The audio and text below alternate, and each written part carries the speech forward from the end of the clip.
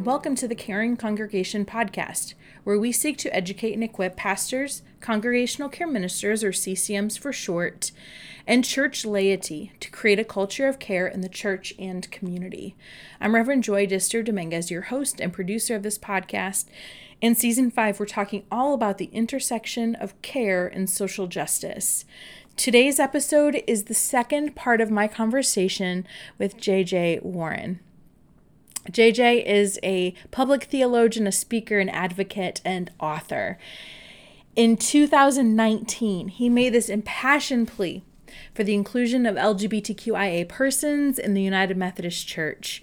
I hope that if you happen to miss the first part of the conversation, please go back, listen to that first part of the conversation, and then join us for the second part.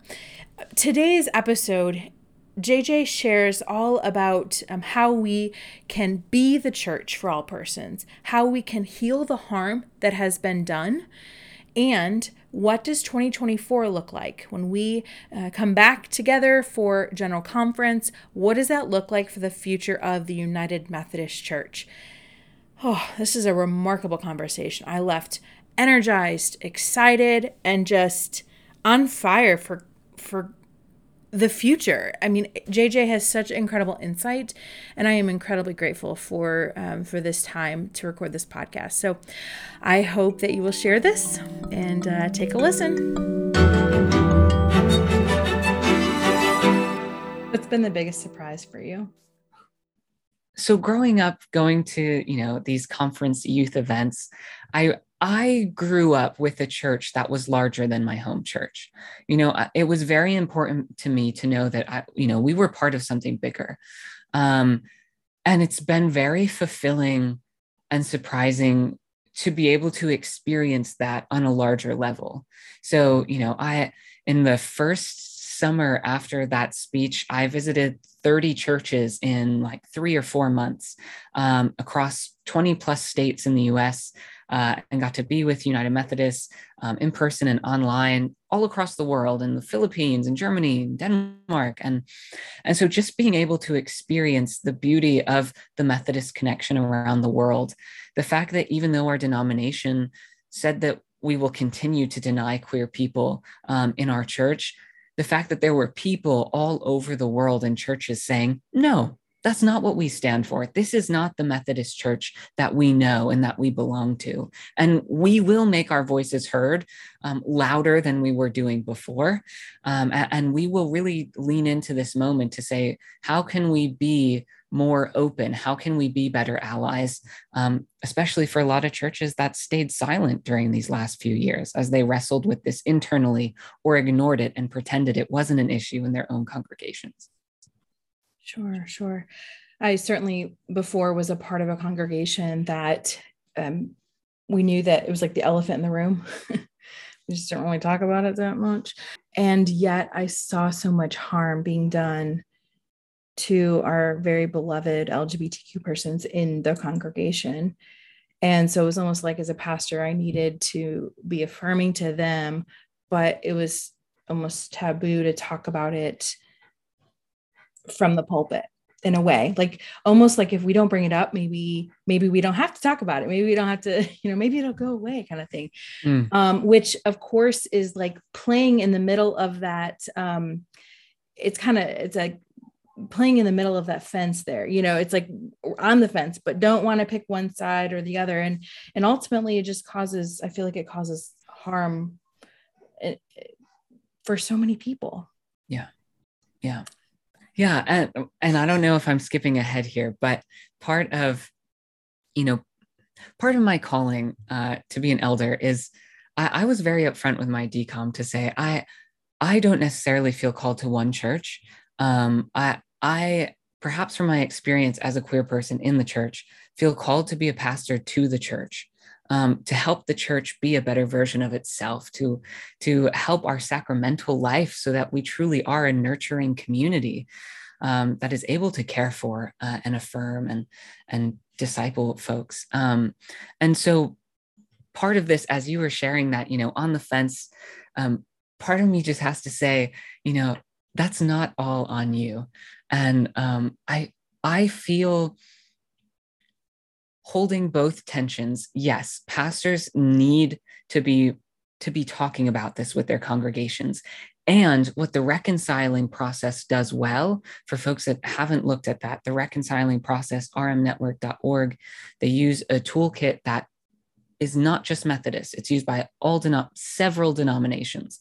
And what this toolkit does is it says that it's not on one person, and especially not the pastor, but we need to have a core group of people in our church. We need 10 folks who are passionate about this so that together we're having this conversation in a way that's natural and relational, so that the work is being done. These 10 folks in this small core team have divided up all of the members of the congregation and said, we are going to make an effort to reach out to every single person in our congregation so that everyone has had the opportunity to name this topic, to say, we need to talk about LGBTQIA plus inclusion, and to make sure that everyone's had the opportunity to have that conversation and sharing that burden together as a group in the church. I love that. I love that. Sharing that together. Mm. There are some people I've come across in churches that are just incredibly defensive, don't want to talk about it, have made up their mind. They're not even open for a discussion. Where do you think that comes from? How have you experienced those persons, and how do you talk about it being relational? How do you have a relationship with people like that? A couple things. First, I would say, it's always scary to have our beliefs challenged. In seminary, we constantly have our beliefs challenged. And that's something that I talk about in my book, Reclaiming Church, talking about why deconstructing even our ideas about God. When you close your eyes, what image do you see when you think of God? And why? And what's conditioned that image? And if that image, like it was for me, is a white man with a beard, what does that say about God? And what does that say about people, right? That if I'm constantly going around with this image of God as a white man, I'm seeing white men, even unconsciously, subconsciously, as more godly than Black women, than women, in general. And so even having a simple idea like our idea of God challenged is scary. And so I think that there's a lot of fear there of, okay, if I pluck this one thread, I'm going to, the whole tapestry of my faith is going to unravel. And so, just for me, knowing that the relationship I have with this person is built on trust. Hopefully, this person, even if they don't want to talk about this, each other. Hopefully, you have some sort of rapport. And so you're able to slowly take a step into this conversation. And secondly, as a church, to help folks slowly make their way into this conversation, the reconciling process talks about a frame. For me, as I think about the future of the Methodist Church, I think about our future with LGBTQIA plus inclusion as part of it, as part of reclaiming our Wesleyan heritage. To say we as United Methodists believe that we have 3 simple rules: that we ought to do no harm, to do good. For those Methodist listeners, I hope you're repeating these, to stay in love with God, right? Yes. Amen. Amen. And to truly keep that at the forefront of all that we do. How are we spending our money? Where are we putting, where are we putting our resources? How are we promoting programs and community, community partners? How are we partnering in the community to uphold those general rules? And yeah, I love that. I absolutely love that. I think what comes to mind though is, you talk about it being a process, and sometimes a very long process. When I interviewed Steve Harper, he shares how it was, I think he was in his 60s when he finally was awakened to we're doing LGBTQI persons harm. And so he was awakened to this. And so My prayer is that as pastors, we can continue just to pray and to love people through this time of deconstruction, of searching, and knowing that it's a long process. And so the little things that we can do as pastors, especially in a congregation that is divided, I think, one, use language, like you said, of how are we affirming those images of God in people's minds? So you will never hear me refer to God as a he. I just, that's one thing I cut out of my vocabulary several years ago. Also, even just the words, like when I talk about our siblings in Ukraine, I say siblings instead of sisters or brothers, or say friends. And it's those little things. And then when people ask me, we can have a conversation about it. And now, I don't always get it right. Let me just preface that. I'm still learning. I'm still growing. But it's so important that we are aware of, are we reinforcing that white male image of God? Or are we expanding people's understanding, Yeah. And, like you said, this really is, it's a moment that is both deep with pain. And so making space to name that, and also rich with possibilities at the same time, where like never before, we have the opportunity to question everything, to say to our churches, hey, the Methodist Church as we know it is changing. And we have to redefine what it means to be Methodist together. And we get that opportunity. And part of that means we get to talk about things more openly than we ever could or dared before.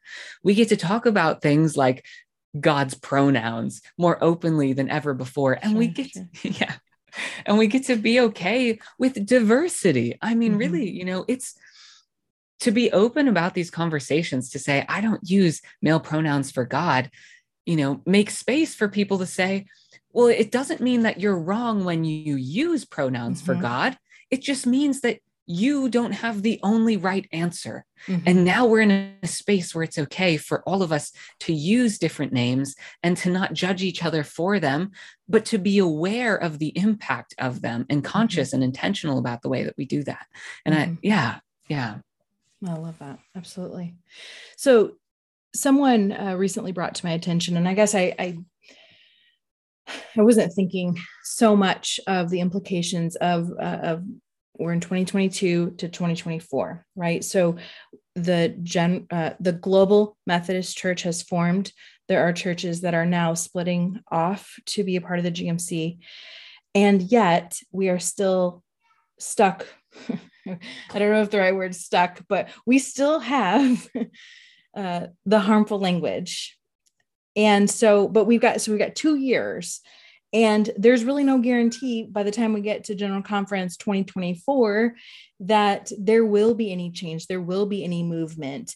And I've heard some, I guess to label people as progressive non-compatibilists that are like, why even stay in the UMC? Look, nothing's changed, really. Nothing's changed. We've had some people leave because they don't want to be affirming, and there's other reasons that GMC gives for that as well. But we got 2 years. Why do you stay? What are your hopes that, obviously there's hopes that 2024 will bring change, but you're living in a church right now that doesn't affirm you. Like, talk to us about what's going through your mind with that.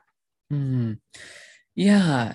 And I want to clarify church, quote unquote, book of discipline, because there are many, many, many, many churches that do affirm you, many pastors, many laity. So I want to clarify.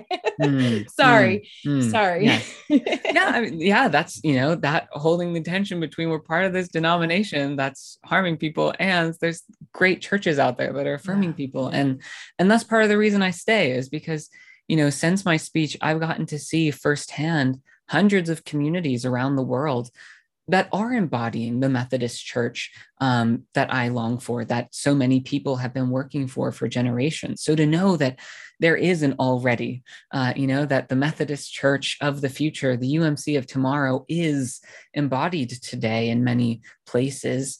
And also thinking back to right before the pandemic, we were at the Church of the Resurrection for one of those gatherings, and Junius Dotson, bless his soul, who passed away, he was standing on the stage and talking about why he stayed, as a Black United Methodist, and saying that he stood on that stage because his ancestors stayed in the denomination, recognizing that that's not right for everybody, but for him, that meant something.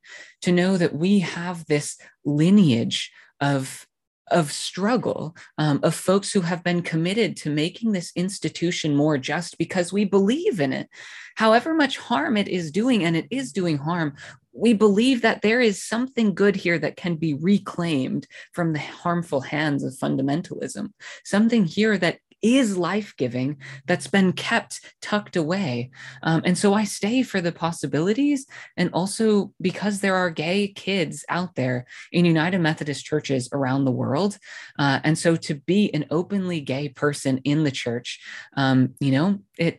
that would have meant something to me, to know that there was an openly gay person out there speaking as part of our church.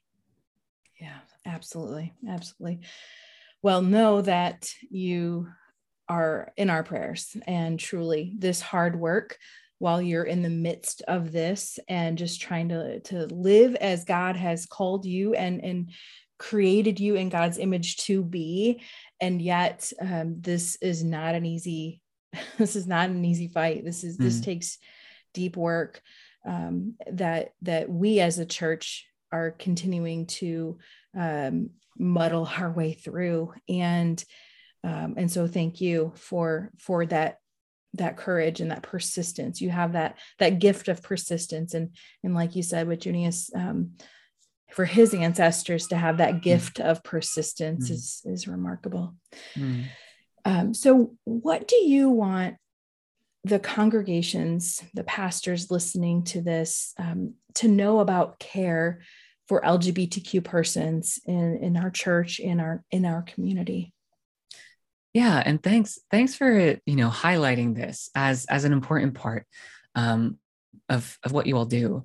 So many times, at least in my area of the church in Upper New York, we're told that we're being distracted from the mission of the church when we're talking about LGBTQIA plus people. We're being distracted from the mission of the church, and my response is, the mission of the church is to be a place of inclusion and affirmation and radical love, to draw people into a community whom Jesus said would be known by our love for one another. And so to care for and talk about and talk with and educate ourselves about LGBTQIA plus folks is not a distraction. It is essential to the mission of the church in this time, that we have to be talking about this. And so some things that congregations can do to help care for us, as you already named, education. Education is so important, so that congregations are having these conversations without having to ask the one or two or queer people that you don't know or in your congregation to do that labor. So that if my partner and I walk into your church tomorrow, people don't ask us, oh, how does that work? You've talked about this. Yeah. Wow. Why would you? Yeah. Yep. Oh, goodness gracious. You're absolutely right. Yeah. Yeah. Making sure that churches are having these conversations, doing book studies. I think that's one thing that the pandemic did well for us. A lot of churches were meeting in smaller groups more intentionally than before. And so using those small groups, right, part of our Wesleyan tradition, to study different books out there, like Reclaiming Church, or other books out there like Transforming by Austin Harkey, which takes a trans perspective on faith. And so education is key. Relationship building is key. If you're a church that's reconciling, making sure that you are making space to hold events for churches that aren't reconciling yet, or for people in those churches who need a space to talk with folks who understand what they're going through because their church just doesn't generally. So that's really important. And two, I would say, there is life-giving water in our tradition, both Methodism specifically and Christianity generally, and making space to tap into that well for queer people to say, how can we offer a life-giving narrative for you, a way for you to be affirmed? And so for me, one of those stories, so as a preacher, I got to pull out a Bible verse, right? Yes, please. So one of those stories, the way that I approach the whole Bible is John 10:10, parable of the Good Shepherd. And Jesus says to this group of people that's listening to him, as he's talking about these sheep, he says, the thief comes to steal and kill and destroy.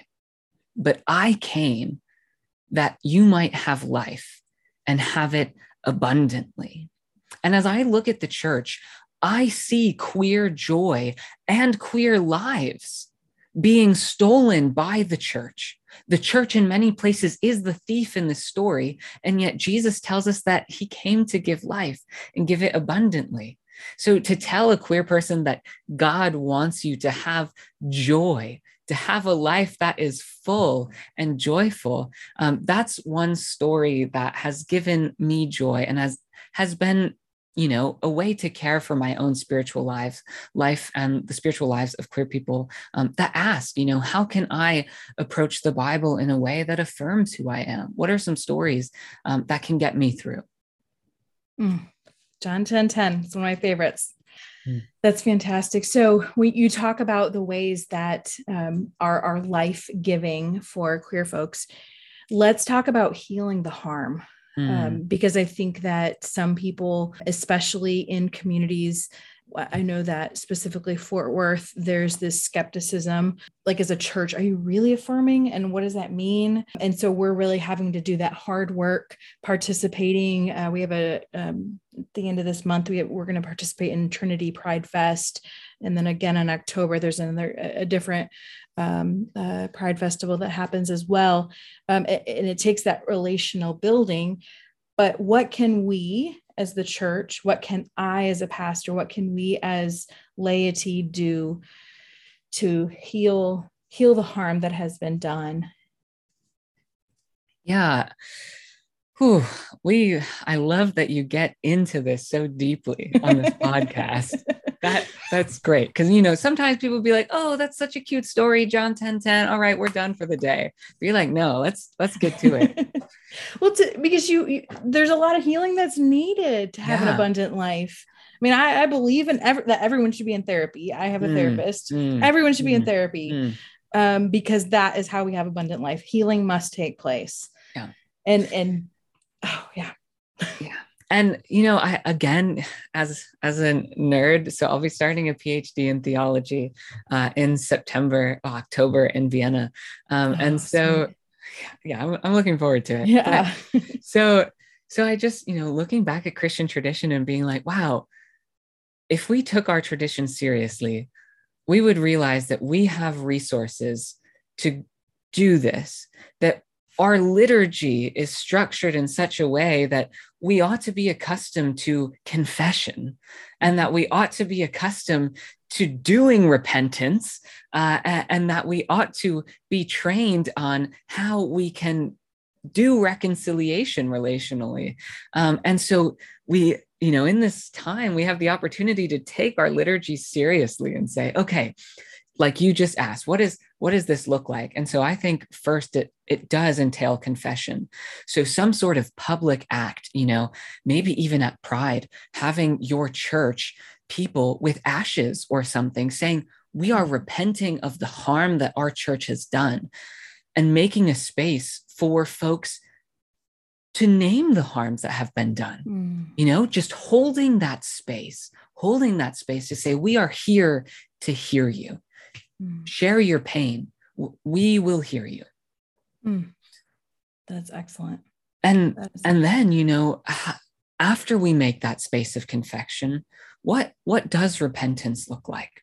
You know, how do we have a service? How do we make it liturgical and also structural? You know, so how do our committees now change the language that we use in our committees?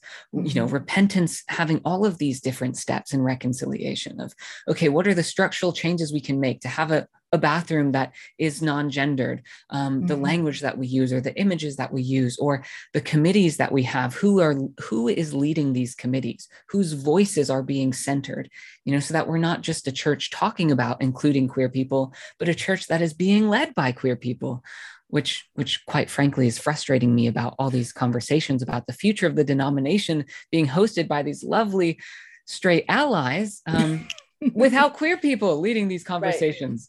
Right. Absolutely. So, yeah. No, you're absolutely right, though. I mean, why are we trying to project on what is needed when that is not our experience? And to say, you know, it's important that you're out there saying that this needs to happen.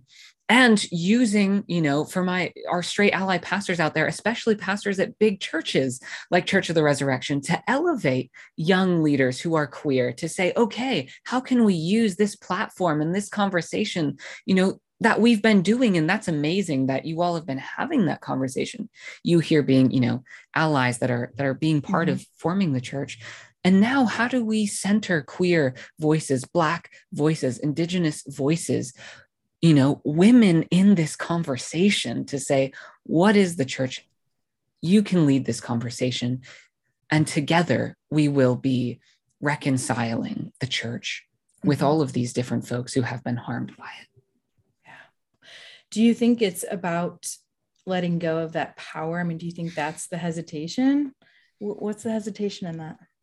Honestly, perhaps yes. And I think, and a lot of the pastors that are leading these conversations, you know, we're getting real here. This is a great real podcast. You know, it's white men. And I think we've been conditioned, myself included, to say, okay, there's something that needs to be done. I'm going to go do it. And in some cases, like, okay, great. You know, no one was doing that. That's great. But also, we haven't learned how to pass the microphone. And that was a skill I had to learn. And so for the white male straight pastors out there to learn, it's great that you are speaking up and pass the microphone. That is the next thing that's required. It's a skill that we haven't been taught, you know, many men, to pass the microphone. And that's a skill that we need to say, oh, I never realized this. And some pastors that I've talked to about this have been really great about saying, wow, you know, thanks for saying that. Yeah, you know, come and speak at my church. Or, yeah, I have this person at my church that I didn't think of before. So thanks for saying that. Yeah. And sometimes I think they just need to be awakened to, like, hey, this is what I observe. You also need to give more time and more opportunities. I feel like and I say, you know, as a woman, obviously, we see that, but sometimes it's hard to say, hey, can I have the microphone? Right. And it's almost that, because again, like I can speak for myself. I've been conditioned of, you just don't speak up first. Right. And so I can imagine minorities and those in the margins who don't feel like they have that voice. They don't feel like, and then of course you've got the systemic, you know, problems of all the reasons why they haven't been given that opportunity in the first place, which is generational oftentimes. So yeah, it's that awareness. It really is. And it's my own awareness as a white woman. I mentioned to you, I had an African-American woman in worship with me yesterday to talk about Juneteenth. Because I don't know that experience. And so it's elevating those voices and leaning into the wisdom that we have so much to learn. We have so much to learn. Me included, me especially. And so I'm grateful just for space in this podcast to learn. So I'm learning right alongside everyone else. So let's fast forward to 2024 General Conference. What's going to happen? Well, not that you have a crystal ball. I was going to say, let me get my crystal ball here. What do you hope to happen? What are you dreaming to happen? Yeah. What am I that's a great question. And my hope is that we have a great opportunity to be a denomination that truly embodies cross-culturalism, to say we exist. A Methodist in Kenya is equally as United Methodist as a Methodist in Boston or Mississippi.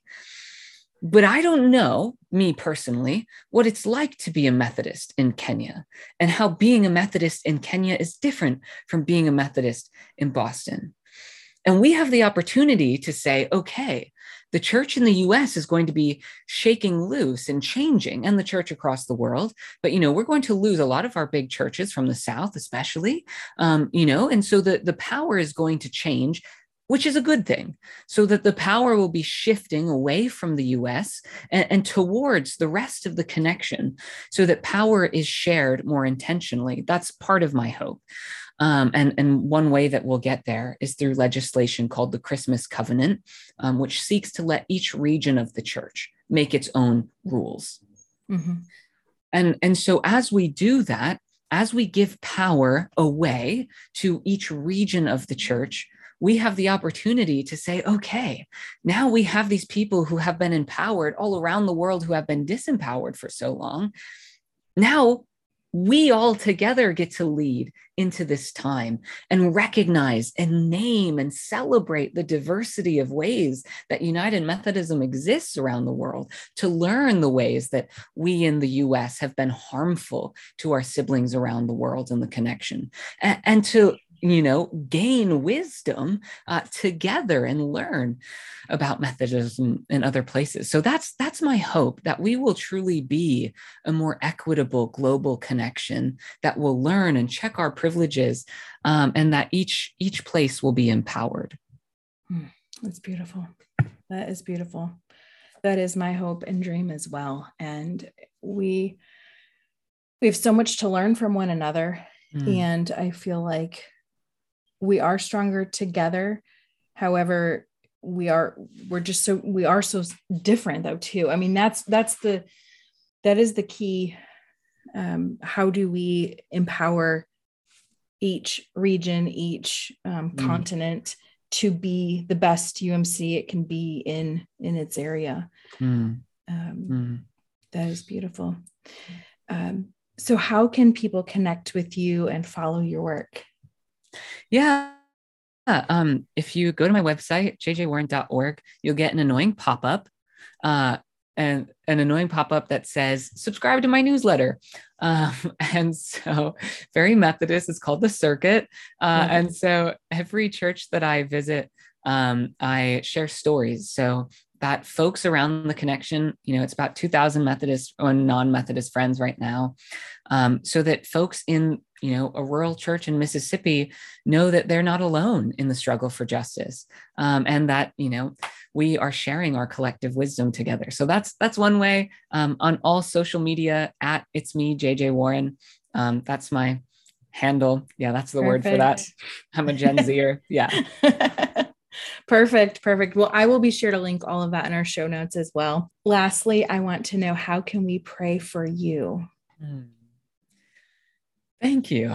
I'll be moving soon. And so just continued support to know that in the midst of all of this change in the church, in my own life, that folks are out there supporting me. So, prayers for continued peace amidst transition, and for continued affirmation as all queer people and women in ministry and so many groups of people, we constantly have people writing against us online. So continued affirmation is always soul-filling. Absolutely. Well, I know our listeners will be in prayer with you and for you. JJ, you are a remarkable leader, and I am proud to be a United Methodist, because I can say, as a follower of Jesus, as a diehard United Methodist, we're together in this. We are together in this, and you are not alone. And we certainly are going to continue to do this work together, and know that we are big fans of yours. So thank you for being on our show. Thank you. Thanks for joining us for today's episode. Be sure to share this, rate it, like it, give us some comments. It helps with the algorithm so others can find it. Perhaps there's someone in your church community or in your family that needs to hear of this great conversation. And then tune in next week as I interview Reverend Rachel Bachman. And we're going to talk all about homelessness. It's a powerful, powerful conversation. And also check out our website, thecaringcongregation.com. Until we meet again next time, may God bless you and keep you.